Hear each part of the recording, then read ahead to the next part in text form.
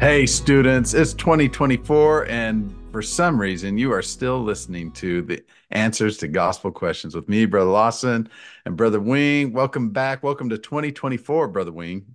Oh yeah, it's nice here. I like this year. I know many of our listeners were wondering if you were spending 2024 on the other side of the veil. It's been a while since they've heard from you. How are you feeling these days? Well, yeah, 2023 kind of ended rough, but this was just a way that the Lord was helping me to be super excited for 2024. So I'm happy to be alive. Yes. I can attest that Brother Wing looks great. I mean, I think he's fully recovered, and we're glad that he's here. All right. Well, if you haven't heard, this year we're going to be studying for Come Follow Me. We're going to be studying the Book of Mormon. And so, our podcast, we are going to answer gospel questions from the Book of Mormon this year. And so, to start things off, we are going to start right at the beginning, the title page of the Book of Mormon, which was taken from the last leaf of the plates that Joseph translated, and it was written. The title page was written by Moroni, the son of Mormon, who is the author of the majority of the Book of Mormon. So in in the title page of the Book of Mormon, we learn a lot about the purpose of the Book of Mormon, and that is what I think we want to explore today: is what is the Book of Mormon? What is the purpose of the Book of Mormon? I mean, I think a lot of times, Brother Wing, I'm not sure if you've said this or if you've heard this before, but it's always kind of struck me as not always, but later on, it's kind of struck me as a little bit strange when missionaries or others say, well, the Book of Mormon it's just like the Bible. The Book of Mormon is just like the Bible, and it testifies of Jesus just like the Bible. And so my question is like, why would we need the Book of Mormon if it's just like the Bible? And so maybe there's a little bit more here to the Book of Mormon. Why do we have the Book of Mormon? And I think the title page of the Book of Mormon can answer that question for us. Yes. And speaking of our title of our podcast with the answers to gospel questions, let's just talk about some questions. I'm going to go through some simple ones, but there's also some a little more complex questions that are also answered by this title page. So let me rattle through some simple ones. So this is one of the advantages of this title page that Moroni provided to us. What is the Book of Mormon? Why was it buried in the ground? Who buried it? What three groups does the Book of Mormon tell us about? And who is this book written to?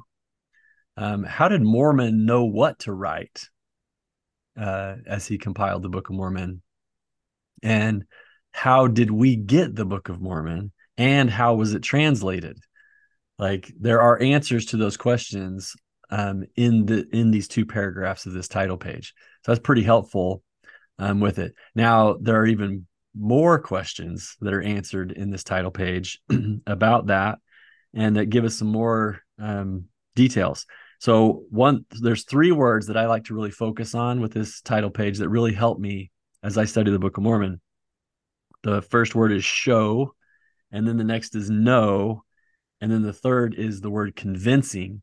And so show, know, convince, like those three words are going to really help as we kind of know what to focus on as we study this book. You're going to see that it's going to show you what great things the Lord has done um, to their fathers. There's going to be a lot of cool things to see: stories, illustrations, sermons. There's just a lot of great things in the book all by itself, and it's going to show you all these great things. Um, but it's also going to help you to know the covenants of the Lord, that they are not cast off forever. And I think this might be the specific way, Brother Lawson, that you were referring to. Like, why do we have the Book of Mormon if it does the same that the Bible does? And I don't know that it does exactly the same, because the Book of Mormon seems to really bring out these covenants and why they are so essential in a better way uh, than even the Bible does, or in a more specific way. Um, and then it's got the convincing part as well, that Jesus is the Christ. And there is a power in the book that as someone comes to know the truthfulness of this book, they also simultaneously are given a greater witness of the divinity of Jesus Christ and of his power and his ability to redeem and rescue and heal and save. And so it's got all of that within this miraculous book. And so I like those words: show, no, convince. I love it. It's interesting. That last one that you brought up, convincing that Jesus is the Christ. We know that the Book of Mormon talks about Jesus Christ even more than the Bible per verse, right? The amount of times that Jesus is spoken about is, I think it was, who was it? Was it Susan Easton Black that did the numbers on that? And it was like once every 1.9 verses, 1.7. something like Yeah. 1.7 verses. And so, I mean, if you want to learn about Jesus Christ, the Book of Mormon is an excellent book of scripture to study. There's also doctrines that are taught in the Book of Mormon that are taught either more clearly or taught uniquely in the Book of Mormon that can't be found in the Bible. Things like the corporal resurrection, the atonement of Jesus Christ is taught more clearly in the Book of Mormon. And so we use these books together. We use the Bible and the Book of Mormon. We don't pit them against each other as which one is better than the other, but we can use them together. But they certainly are not exactly the same. And so that's why we need the Book of Mormon. We need the Book of Mormon to add to the a fullness of an understanding of who the Savior is, of what the covenants are, and what are the great things that God has done for us. And so this is going to be an awesome opportunity to study the Book of Mormon. I love it. I love studying the Book of Mormon. Every time I read the Book of Mormon, and I'm not talking about reading the whole Book of Mormon, I'm talking about just my daily study of the Book of Mormon, I receive revelation. I feel the Holy Ghost when I study the Book of Mormon every day. And I know President Nelson, he's made that promise to us. I was just studying Preach My Gospel, the new Preach My Gospel manual. And right there in the book, in Preach My Gospel, it talks about the importance of for missionaries in order to have the Holy Ghost with them, they need to be studying the Book of Mormon daily. And I thought that was a great addition there to Preach My Gospel. But there is definitely a power in the book, and I feel it when I read it. And I'll say an amen to that. And the last line of the title page, um, Moroni kind of points out, he's like, this isn't a perfect book. Like the Bible's not a perfect book. Um, it's compiled by human beings, divinely inspired, of course. And that's the greater thing to focus on. But it did come through imperfect people as it's compiled. And so Moroni recognizes this, but he gives this caution. He says, "Condemn not the things of God."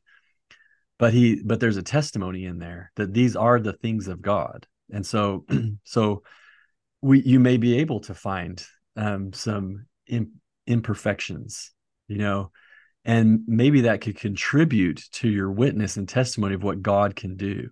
And if God can work through imperfect people to provide such a miraculous record that testifies of Christ and witnesses of him and leads anyone to have greater faith in him, then maybe what can God do through you, who you're also imperfect, but God can do his work. And so this is a witness of what God can do. These are the things of God. Awesome. All right, students, we're excited to be with you all this year. Hey, Institute classes are starting up pretty soon. You want to come to an in-person class if at all possible. We would love to see you in our classes. What are you teaching this semester? And when are you teaching it, Brother Wing? We have a great Book of Mormon study provided every Thursday night at 7 Nice. p.m. here at the Fayetteville Institute. We have dinner right before that, 6:30.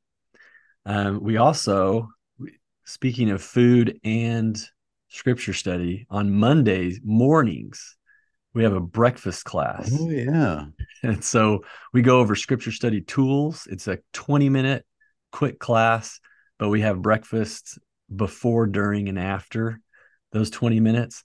And so that's at 7. Well, the class is from 7:40 to 8. but you can show up around 7:30 for breakfast, or you can come late and just eat the food. So we have that going on. We also have mission prep. And then we have some daytime classes as well that'll be coming. That's awesome. That's awesome. I got a Tuesday night preach my gospel class. We've got oh, you'd like this one, Brother Wing. Well, I mean, I'm sure you would like it, but I bet your wife Heather would like it even more. Um, we've got a class that is a Book of Mormon class, but it's from a female perspective. So it's for young adults, 18 to 30, mainly sisters who want to come get together. That's on Tuesdays at 10:30 at the Institute building. And then I'm teaching also on Tuesdays and Thursdays a church history class at 12:30. But there's going to be food at those ones too. So we got lots of fun things. So students, come to one of these in-person classes. We hope you enjoy this podcast and continue to share with others, continue to listen. Until next time, everybody, love your guts, stay righteous.